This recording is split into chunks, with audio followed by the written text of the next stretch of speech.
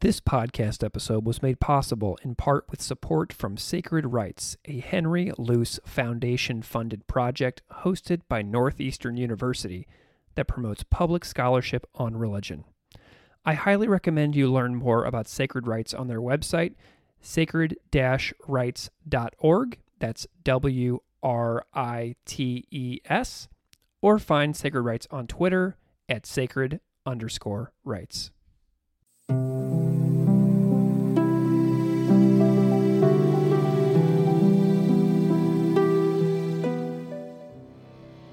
Welcome to Classical Ideas. This is Greg Soden.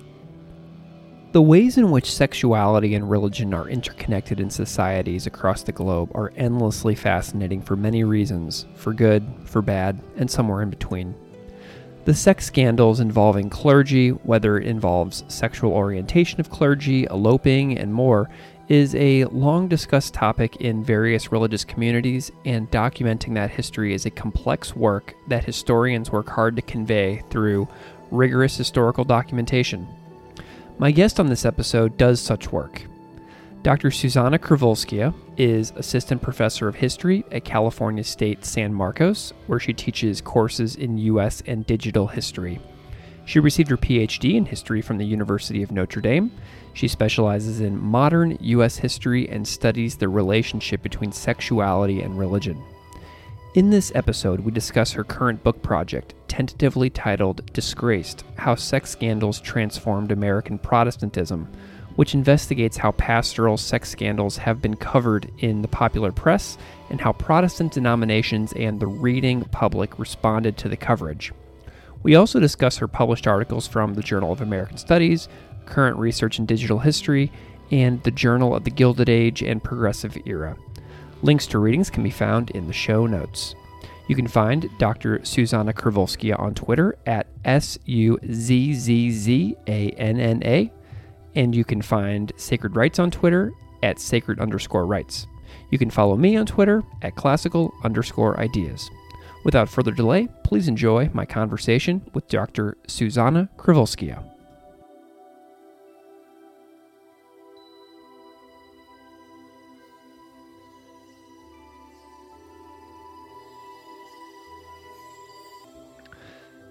Dr. Zuzana Krivulskaya, welcome to Classical Ideas. Thanks so much for having me, Greg. I am delighted to have you. I'm ready to fall into a fantastic conversation about all of your areas of interest and expertise and your research. If you can just go ahead and maybe spend a moment and introduce yourself a little bit to the audience so they know who you are and what you do. Sure. I'm an assistant professor of history at California State University San Marcos, which is on the traditional territories of the Luiseño people.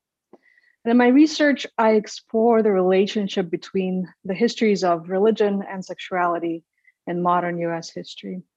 At Cal State San Marcos, I also teach in various areas, including U.S. surveys, gender, religion, sexuality, and digital history. Wonderful. Well, I'm curious about these different areas of academic interests that you have. I always like to unpack the backstory of people's work and follow the stepping stones of where they go throughout their career and what leads them into those areas of niche expertise, so to speak. So I'm kind of curious about your academic path. What are some of your stepping stones that led you down the path that you have traveled to get to this point that you're at today? So I think that, like many, a lot of what I'm interested in starts sort of autobiographically without being hopefully too self-indulgent.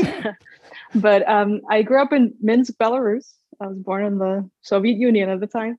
And I met some US missionaries who were with, at the time, the organization Campus Crusade for Christ.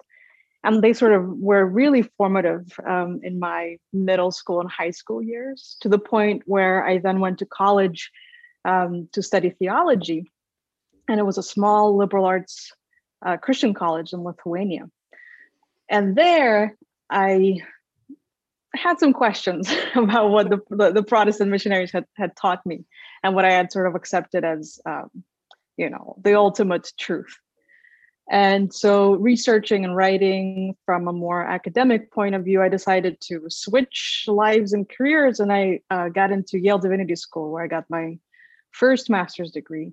And there I focused on women's gender and sexuality studies as a way to sort of transition from a more theological approach to a more historical approach. And I was really lucky that my years at Yale intersected with one of my mentors and now friends, the great historian Catherine Lofton, who had these really interesting ideas about the relationship between religion and sexuality, and how the secular is not at all secular, and how consumerism is part of our experience. Anyway, I got really, really interested in the academic study of these subjects. And so I then, well, for 2 years, I didn't do anything academic per se. I worked at the Yale Child Study Center.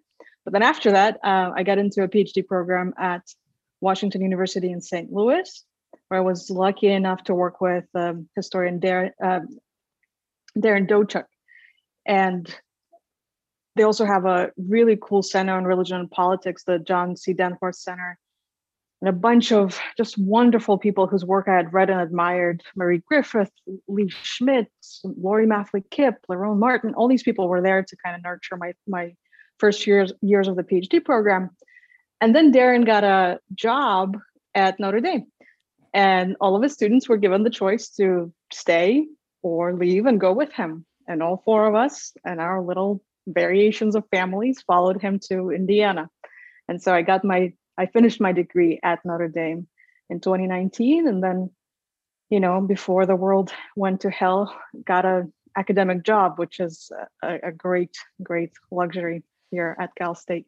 Absolutely. Well, and really funny, the way that our lives overlap a little bit in that regard is that I'm actually from St. Louis, born and raised, and many of my best friends actually were students at WashU. So, I know that area very well, right there along Skinker, across from Forest Park in St. Louis. And what a delight to have that in common with you. Some of our, experiences overlap, like walking the Loop, that whole entire area, City, absolutely wonderful. Do you have good memories of your time in St. Louis? I really do. Also, I was there when Michael Brown was killed. And so I was there during the protests, and I really learned a lot through that about the place. I was actually also dating somebody at the time who was from Florissant, which is right next door to Ferguson. And so I learned a lot through that, like being with somebody who really knew the place. And so St. Louis is very complicated, but it's I have nothing but, fond memories of my time there. I think there's great work being done by historians too, excavating this very complicated, very segregated city, very complicated past. Absolutely. Well, and you being in St. Louis, you're right there on that Del Mar dividing line where the racial demographics totally shift from the north to the south side of the city. I mean, it's right there, blocks from WashU. And, what's so funny about that is I have a friend who was a UCC minister during the exact events that you were just talking about around Michael Brown. And that was his first weekend in his first pastoring job at the United Church of Christ. And the stories that he told me about that experience of being a faith leader in this community that he was brand new to were so jarring. It's really quite interesting and just extremely tragic. But I'm glad that you had a good time in the city of my childhood. Wonderful. Yeah, thank you. Well, before we dive into your work more specifically, I want to talk a little bit about Sacred Rights, the organization that you are currently doing a fellowship for, based on how important it is for scholars to bring their work and expertise to a wider public audience. And that is one of my favorite things about this show, is having professors and scholars and historians on this show to distill their work into conversations that anybody in the world can appreciate. Because I, as a high school teacher, always am just very fascinated by that. And so, these converging interests that you've had in this scholarly path that you've walked finds you a member of the 2020 cohort for Sacred Rights. And I'm wondering if you can tell me a little bit about why you applied to this fellowship and what sorts of skills you are currently working on as a member of the current cohort. Yeah. Well, the first skill would be to begin to think of myself as an expert in anything. And Megan Goodwin and Liz Bucar are so great at kind of trying to convince us, the cohort members, that we are in fact experts in our fields and that we should claim that expertise and participate in public conversations. And so I applied because I think there's not enough translation across, historical expertise and what people actually read and what people actually care about. There's more of it now than there was even, 10, 20 years ago. But part of the problem there, on the other side of that coin, is that I, for one, find that there's sometimes an arrogance that comes with this expertise. And you can see this perhaps most clearly on Twitter when historians take on various actors and like beat them over the head with their expertise. And that approach to me just seems so counterproductive and self-indulgent in many ways. So my goal with this training is to kind of find this middle path of, how do we translate quote unquote expertise into something that people care about and something that perhaps can bring up interesting new questions for them without also being hiding behind the arrogance of our degrees. And I found, to that end, the experience really, really productive. And I also just think some of my most formative experiences have been when I was thrown into like a weird group of people for a week at a time. And, had it not been for the pandemic, we would be meeting in person. Of course. And I think those just tend to be really fun and deeply strange. But then those connections, continue to inform my work and my friendships. And so being a part of a community that's intentional about something for like a limited period of time and is really intense about it, I just find it really fulfilling for whatever reason. Yeah, I think about how I really wanted to go to the teacher training at the Religious Literacy Project at Harvard, like so badly, for high school teachers to get together and talk about how do we talk about religion, how do we teach about religion in public schools. I mean, those are the conversations that I feel like that's where I belong. And the fact that I haven't been able to do it because of this, I know exactly that feeling and how heartbreaking it is. What are some of the skills that you feel like you've been really sharpening? Have you found yourself improving in any specific areas within your work after having been a member of the cohort? I haven't gotten to practice as many, as in like I haven't yet published an op-ed or an explainer, but I'm doing this podcast interview, which is great. But I've been given a toolkit that I plan to go back to time and again. Megan and Liz are so great at very succinctly emphasizing the things that scholars need to be working toward and sort of foregoing some of the things that we learned in our training that is good for scholarly work, but just does not work when we try to communicate with the broader public. Yeah, and if you really think about it, I mean, the possibilities are limitless. Like as a high school teacher myself, I actually assign Dr. Bucar's work on fashion, like from the Atlantic, like my students read those pieces, so there are people around the world like myself who have positions where they can disseminate this work to 30 people at a time in a classroom, So having a 12th grade class read a piece about Muslim women's fashion is really amazing because it broadens 30 minds all at once on one piece of writing. And you never know how many of those pieces are being read all over the country. It's just so cool. I love this organization so much. Yeah. So me too. I love that you are into the research area of ministerial sexual conduct. Can you tell me a little bit about how you got interested in the topics around ministerial sexual conduct in general before we go more specific? Again, back to the autobiographical, as I was sort of grappling with issues of theology and conservative religion and sexuality in college, it was right at the time that the Ted Haggard scandal happened. So 2006, Ted Haggard, who's this big name in evangelical Christianity, he is the president of the National Association of Evangelicals. And this male escort from Denver comes out and says, I've been seeing this guy for a year. He's been my client. We've engaged in a sexual relationship, and he's also purchased crystal meth from me. And so the evangelical community is outraged. And then young Susanna is in Lithuania trying to figure out, so like when that happens, right, what does that mean? What does that mean for the theology of that group? What does that mean for religion more broadly? What does that mean for the way that the public perceives religion and this particular form of religion? And so I think, from then on, I knew I wanted to do something broadly with sexuality and religion. And then narrowing down the project for my dissertation, I decided to, why not survey the sort of greatest hits of sex scandals involving Protestant ministers across time and then see what I find. What was it about Protestantism particularly that drew you into that particular focus?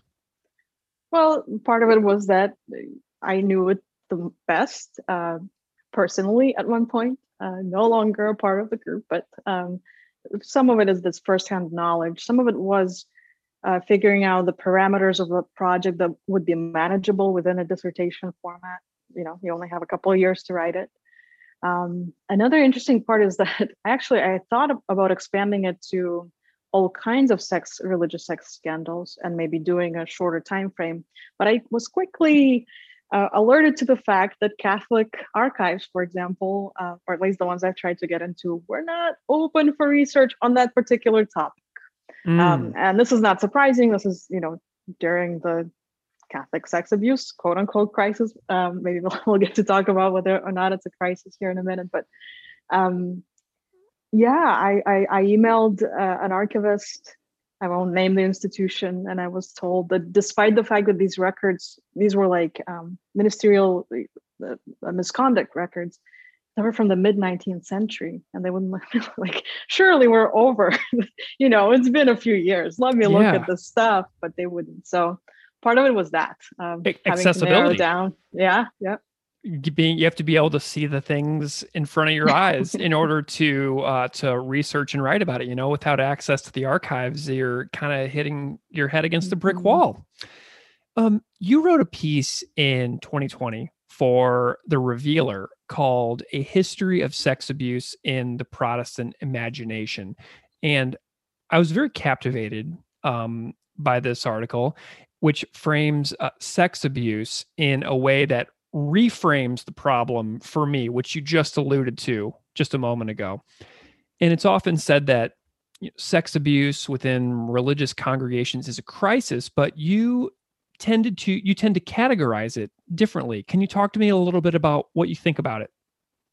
Yeah, that idea of, in the case of Catholics, of this being a crisis is not my own. I should give credit to the wonderful historian Robert Orsi, who calls it the Catholic normal, right?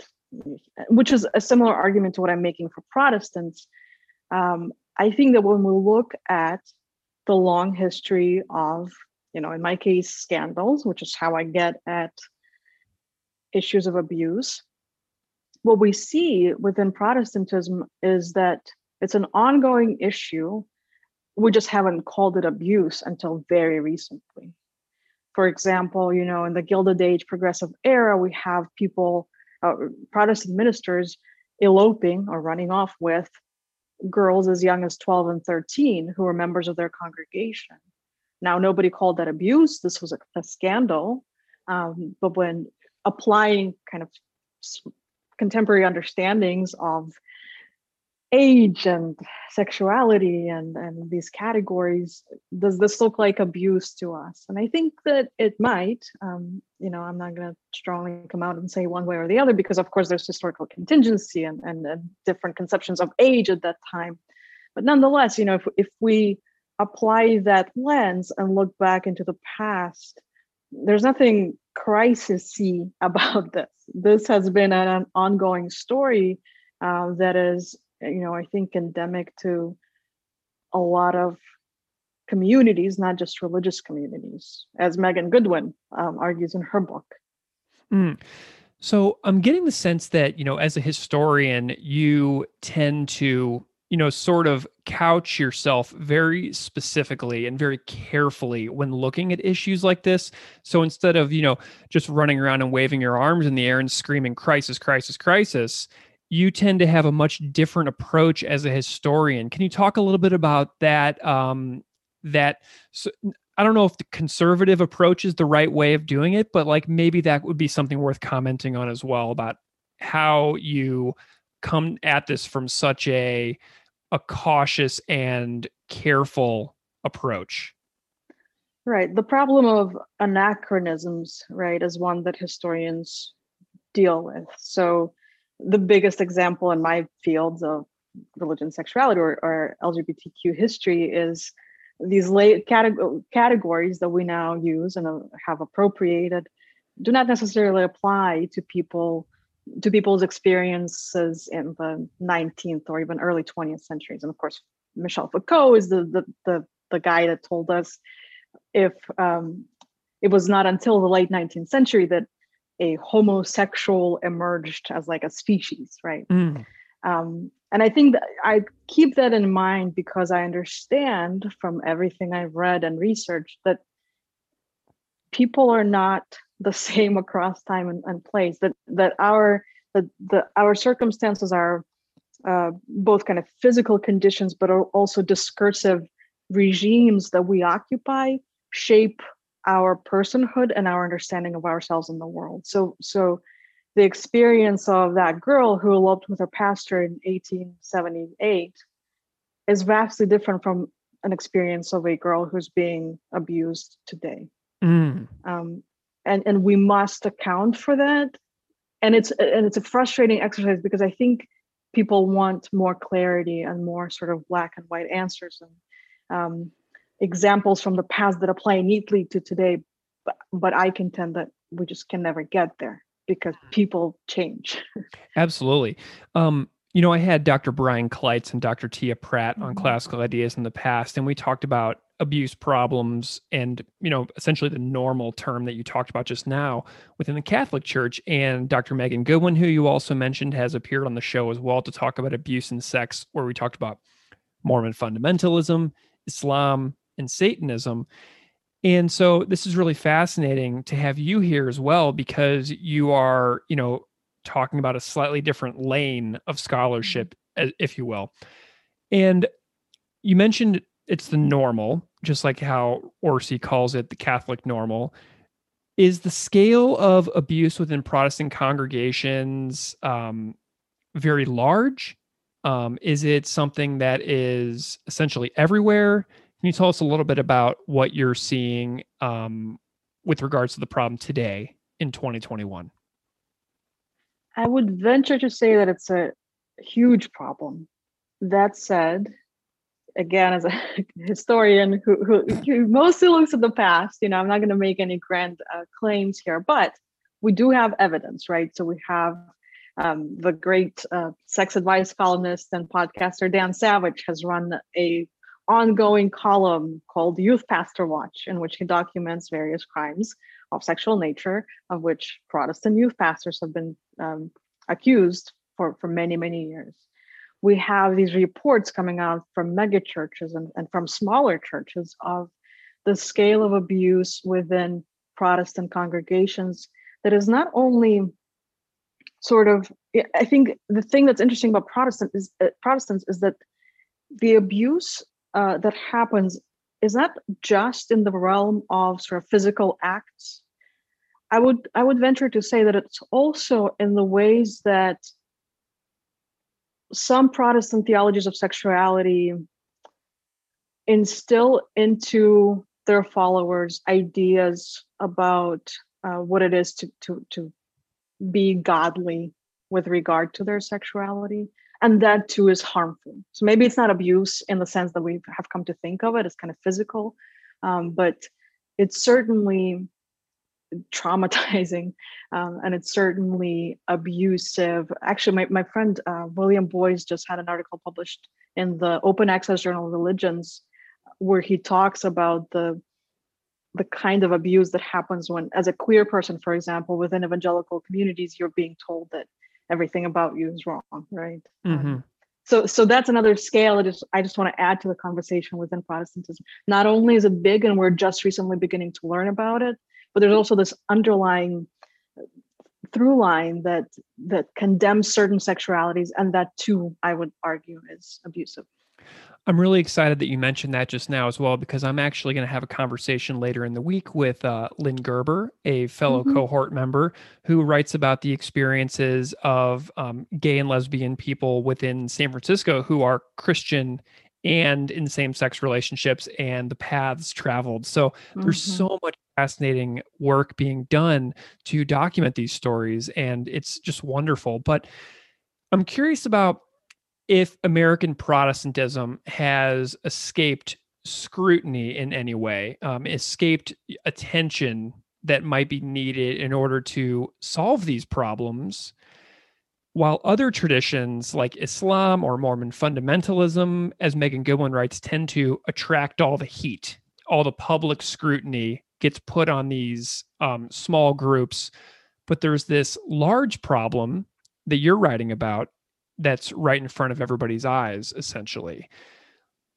Why have I heard so much more about abuse in other traditions as opposed to American Protestantism? Is this like a massive sort of sweeping under the rug?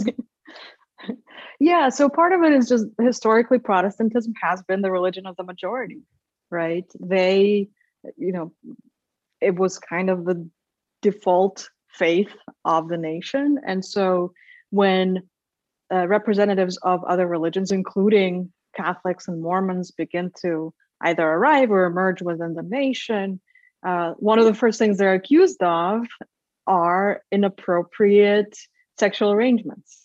And so Protestants kind of elevate themselves to the point of, this is how things should be, and all these other faiths are not practicing sexuality appropriately. And in that way, they become almost immune to accusations of abuse. That's I think a large part of it. I mean, this is a, for better or worse, a historically majority Protestant story here in the US. Interesting. Well, the history of covering scandal in journalism is covered throughout some of your other work as well. You have an article called The Itinerant Passions of Protestant Pastors in the Journal of the Gilded Age and Progressive Era, which I also found interesting. And I want to know about the history of covering stories of sexual abuse in American religion. Like, what are the differences in how these stories are covered in the media today versus maybe some other points in the past few centuries? Yeah, the book project that I'm working on starts in the 1830s with the press revolution. So this is when newspapers become accessible, and this is when human interest stories for the first time begin to be published, and people can't get enough. This is a huge industry very quickly, but still, because of the kind of conservative religious influence of Protestantism, even the most successful kind of gossipy publications at the time, and so this is still the 1830s, are very careful about what they print, because they believe, and here's how people are different in the past and there, right? They believe that the things that you read, if you read about corruption, you will become corrupt. So if you don't know about the horrible stories happening around you, you're pure and you're better off. Okay, so, interesting approach there. Right. So just like, let's not talk about this, and then you will not be corrupted by the news. Right. They slowly begin to embrace the genre of scandal by around the 1870s. That's when it becomes more respectable to cover these stories, and it has to do with the biggest celebrity preacher trial of the 19th century, Henry Ward Beecher being accused of seducing one of his best friend's wives. And so this is when the press kind of allows itself slowly to begin to take scandal seriously. And then churches respond. In the early 20th century, there are efforts at better church publicity. Protestant denominations reach out to newspaper editors saying, like, please just stop only covering the bad stuff that is happening with our ministers. Can you also talk about some of the good stuff? And I think, we arrive where we are today, or where I'll probably end the book in the 80s and 90s. There's such an oversaturation of stories that are sensational that it kind of loses its edge, to where we know, scandals happen every day, every other day. And so people almost become desensitized to the stark sensationalism that would have been really shocking earlier on. I want to know more about Henry Ward Beecher, but we'll get to that in a second. Has there been any documented history of like denominations sort of throwing each other under the bus, where one denomination seeks to maintain some kind of supremacy in numbers and reports other denominations to the media in order to get the other folks bad press, so that they might then benefit from like butts and seats, as it's called in the church? Was there any strife between congregations who were looking for congregants during the early times of what you're looking at in your research? Certainly, and actually, Henry Ward Beecher would be one example of this. But there's an earlier one. So in the 30s, the first case I cover in the book is of this Methodist minister, Ephraim Avery, who gets accused of seducing, and what they mean by that is having sex with, and then murdering a pregnant young factory worker. Goodness. Yeah. So it's a case about both, a sex scandal, sort of. It's largely about the murder. And the Methodists at the time are a young denomination, newcomers to the US. And more traditional denominations do not like them, precisely because they, draw huge crowds. They have this more emotional style of camp meetings. There's potentially shady things sexually going on. And so more traditional denominations, in their coverage of the case of Avery, blame Methodism and say, how can they stand behind him? How can they, sanction this kind of abuse? And they don't call it abuse, but they really make it a point to not just look at it as a case of, one bad egg, but rather, no, the entire denomination is guilty. Just look at what they're doing. We get to the 1870s, a similar thing happens in the Beecher trial. Beecher is a Congregationalist, very well-established Brooklyn family. His father is this big revivalist too. Harry Beecher Stowe is obviously I was going to say, people probably right. Remember the name Beecher. Yeah. So, and he's a celebrity. I mean, there's anecdotes of like people asking, how do we get to Beecher's church on Sunday? And other people telling them, oh, you get off the ferry in Brooklyn and then you just follow the crowds, right? That's how famous he is. And so when he gets accused and there is an internal church trial, of course, he gets acquitted because everybody loves Beecher. There's a trial, a civic trial in a Brooklyn court where the room is so packed, nobody can get tickets to it. But other denominations and other newspapers begin to say the Congregationalists must say something. They cannot just stand idly by. They must, condemn Beecher's actions here. And they don't. And Beecher ends up acquitted. Well, there's a hung jury. He ends up serving and retiring comfortably in his Brooklyn church. Meanwhile, the guy who accused him becomes this outcast, moves to Paris. The woman with whom Beecher was supposed to have had the affair becomes a recluse, doesn't allow newspapers into her house until she dies because of how the publicity traumatized her. So again, it's a story of power, etc. But anyway, that's all tangential. You were asking about denomination. Absolutely. right? Yeah.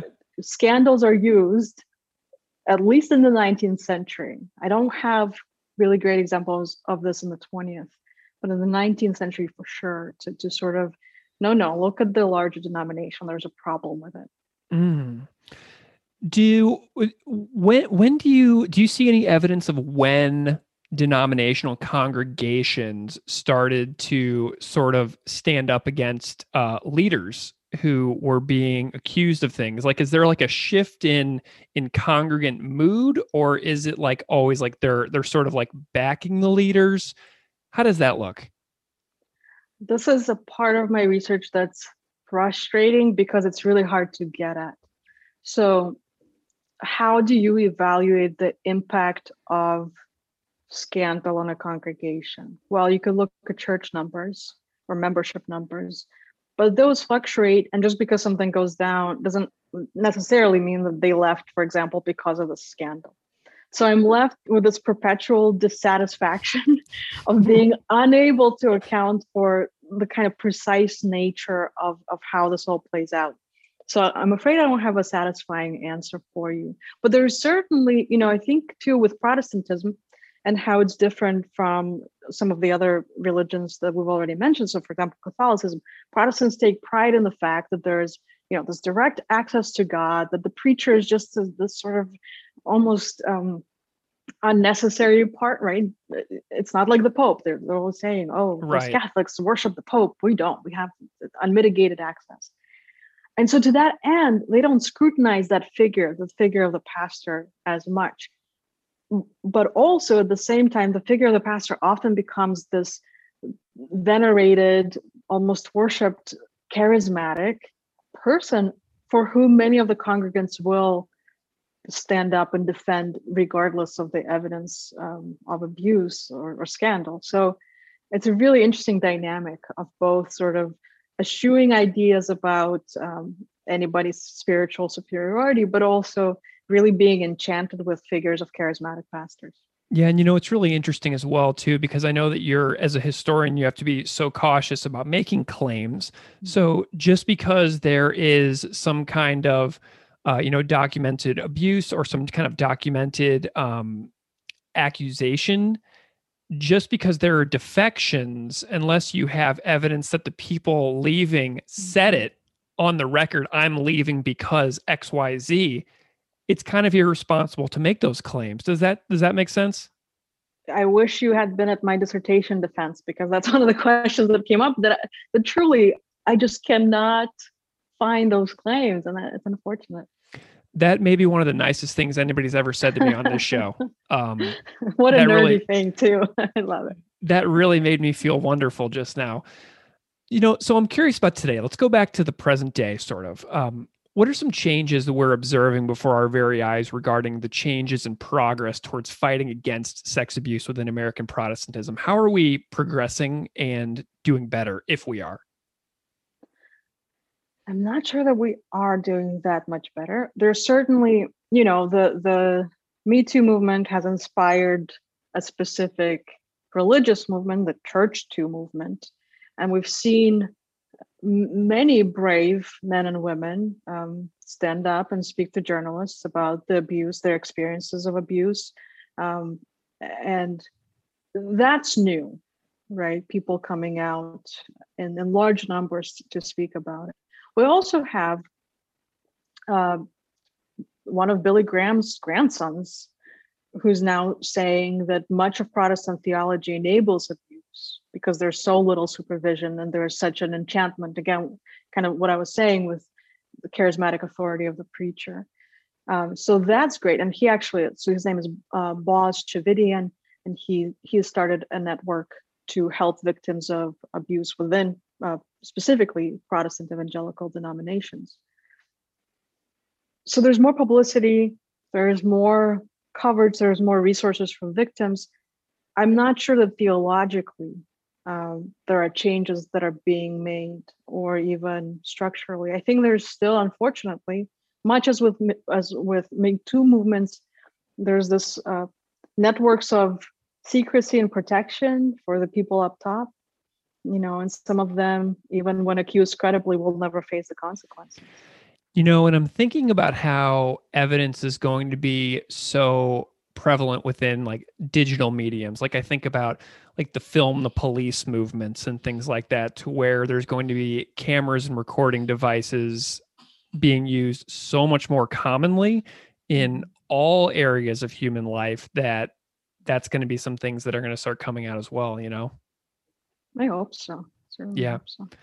Another topic that you write about that I'm very interested in is regarding queer religion and historiographies of non straight people within American Protestantism. And I'm curious specifically about the concept of straight washing, but also silencing. I'm curious if you can comment on what people out there should know about these concepts within American Protestantism. Yeah, so this is coming out of the stuff in the dissertation that I couldn't quite put together in a coherent way, and so I made an article out of it. And this article should be coming out in a couple of months from the journal Religion, American Culture. And there I look at the long history of accusations of queerness against Protestant ministers through the 20th century, and the ways in which churches went from silencing the accusers or dismissing pastors in the early 20th century to really shielding them. And here I'm thinking in particular about people like Jim Baker and Jimmy Swaggart at the end of the 20th century.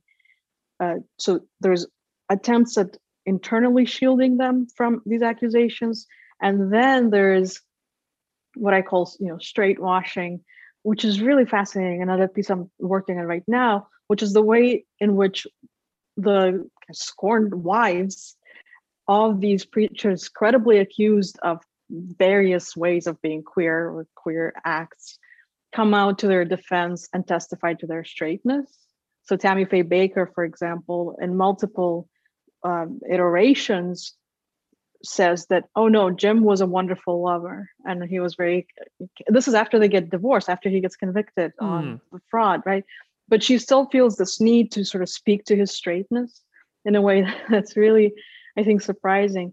But the larger intervention of that piece, too, in particular, was to, the historiography of LGBTQ sexualities is very new, A, and B, I think a lot of the early researchers wanted to kind of go back into the archives and find queer heroes. Whereas the men I'm looking at, and they're all men, tend to not be so heroic, right? Some of these people are the very people who denounce homosexuality from the pulpit and then get caught up in a queer sex scandal. And so part of my intervention there is to say that our research into areas of sort of marginalized communities, such as LGBTQ communities, need to also account for what I call queer villains. I find that to be such an interesting topic because, I'm not going to get into specific names or anything, but politicians who are in the closet, so to speak, and are voting against LGBTQ plus rights within legislation that impact people's day-to-day lives, when those kinds of laws would serve to protect the exact person voting against it if they were out and living their authentic life. It's really painful to consider the silencing and the straight washing and all that. It's just such a complex story and topic, and it's so confusing, and I find myself thinking about that often. So I'm glad that you're writing about it, and Yeah. I'm looking forward to that piece in particular, whenever it comes out, and I hope that Thank people will you. find it. um, Yeah. I'm also curious about these queer preachers and pastors and how they get caught up like in if there's like a machine of American Protestant churches and how they respond to pastors who are credibly accused of non-heteronormative lifestyles and sexualities. I'm curious if there has been a shift in acceptance, or if they've gone from condemned within their church leadership positions to more accepted. How's that changing for people in pastoral leadership roles within American Protestant churches? Yeah, and here I should say that I'm mostly talking about conservative evangelical Protestants. Okay. There's a number of mainline denominations who are open and affirming, who have Sure. queer pastors, and so this is a non-issue for them, right? So I'm talking about a very specific kind of subgroup of Protestants. Perfect distinction. Thank you so much. Yeah. Your listeners might not, catch on, so that's important to note here. In the early 20th century, there is an attempt to shield, to sort of handle, and again, because this is the moment in which churches are realizing we're in trouble, we're getting a lot of really bad press, so how can we help ourselves out and do some good PR work? And so there's a lot of secrecy, there's a lot of kind of closed door church trials, or sending off an accused minister to do something else for a while to kind of have it quiet down. And that tendency really persists. There's an understanding that bad publicity results in, diminishing numbers. And so, for example, when Jim Baker has a scandal in the 80s, the first impulse is for these ministers to help him. And then they turn on him because they realize they're not going to be able to help him precisely when accusations of queerness come into play. So they could have dealt with the straight scandal, but not so much with in fact, he gets dismissed from the Assemblies of God for alleged bisexual activity, which of course, that's too much. The fact that he may have assaulted a woman, that to them is manageable. As soon as it's a little queer, they want to have him deal with it on his own. I know you have a book project, Disgraced: How Sex Scandals Transformed American Protestantism, under contract with Oxford University Press, which is fabulous.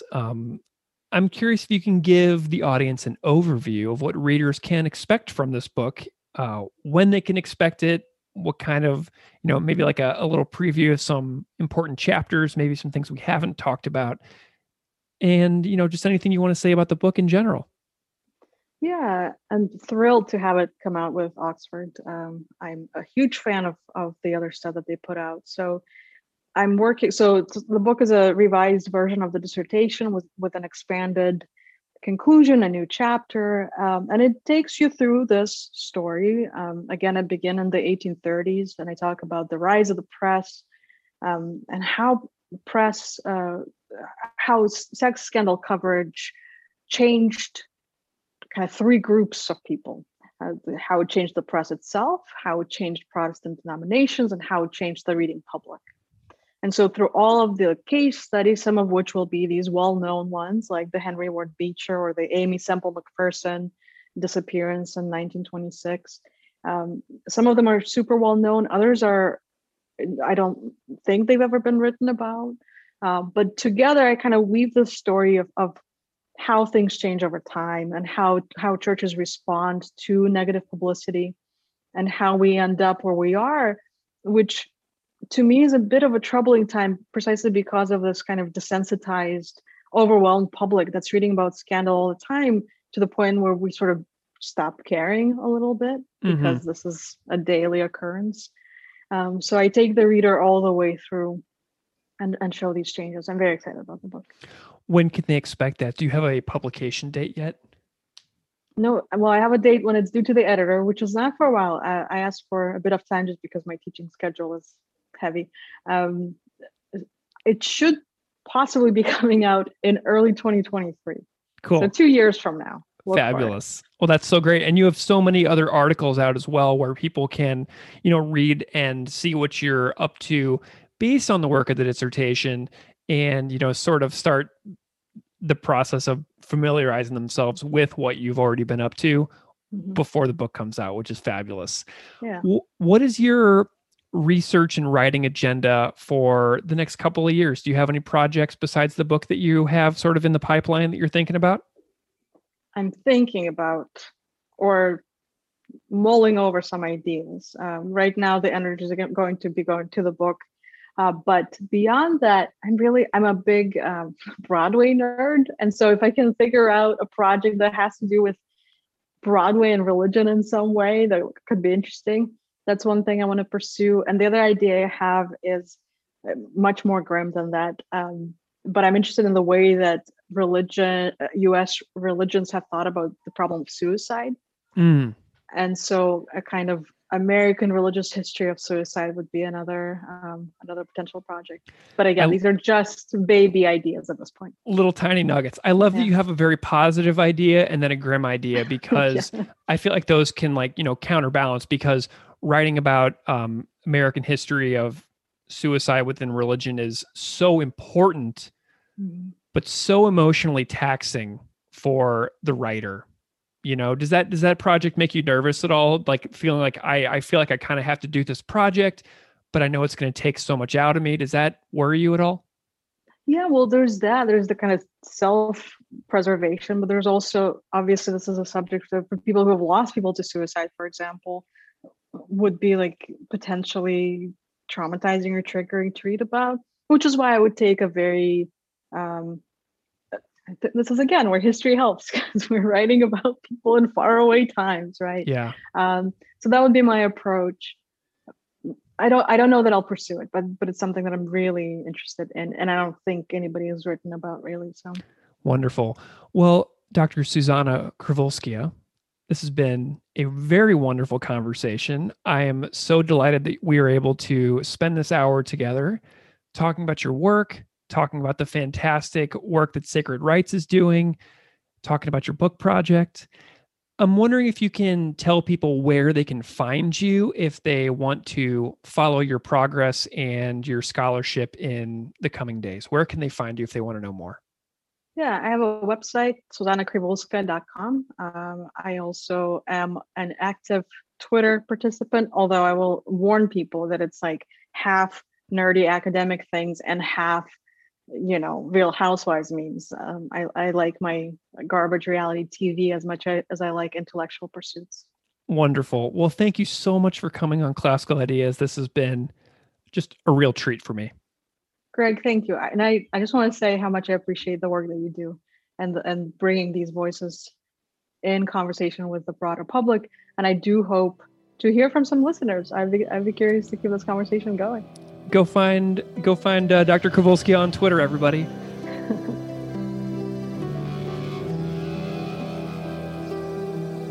Classical Ideas is produced by me, Greg Soden. Music on Classical Ideas is composed and performed by Derek Strybig. Support for this episode of Classical Ideas was provided by Sacred Writes, a Henry Luce Foundation project. Explore the work of Sacred Writes at sacred-writes.org.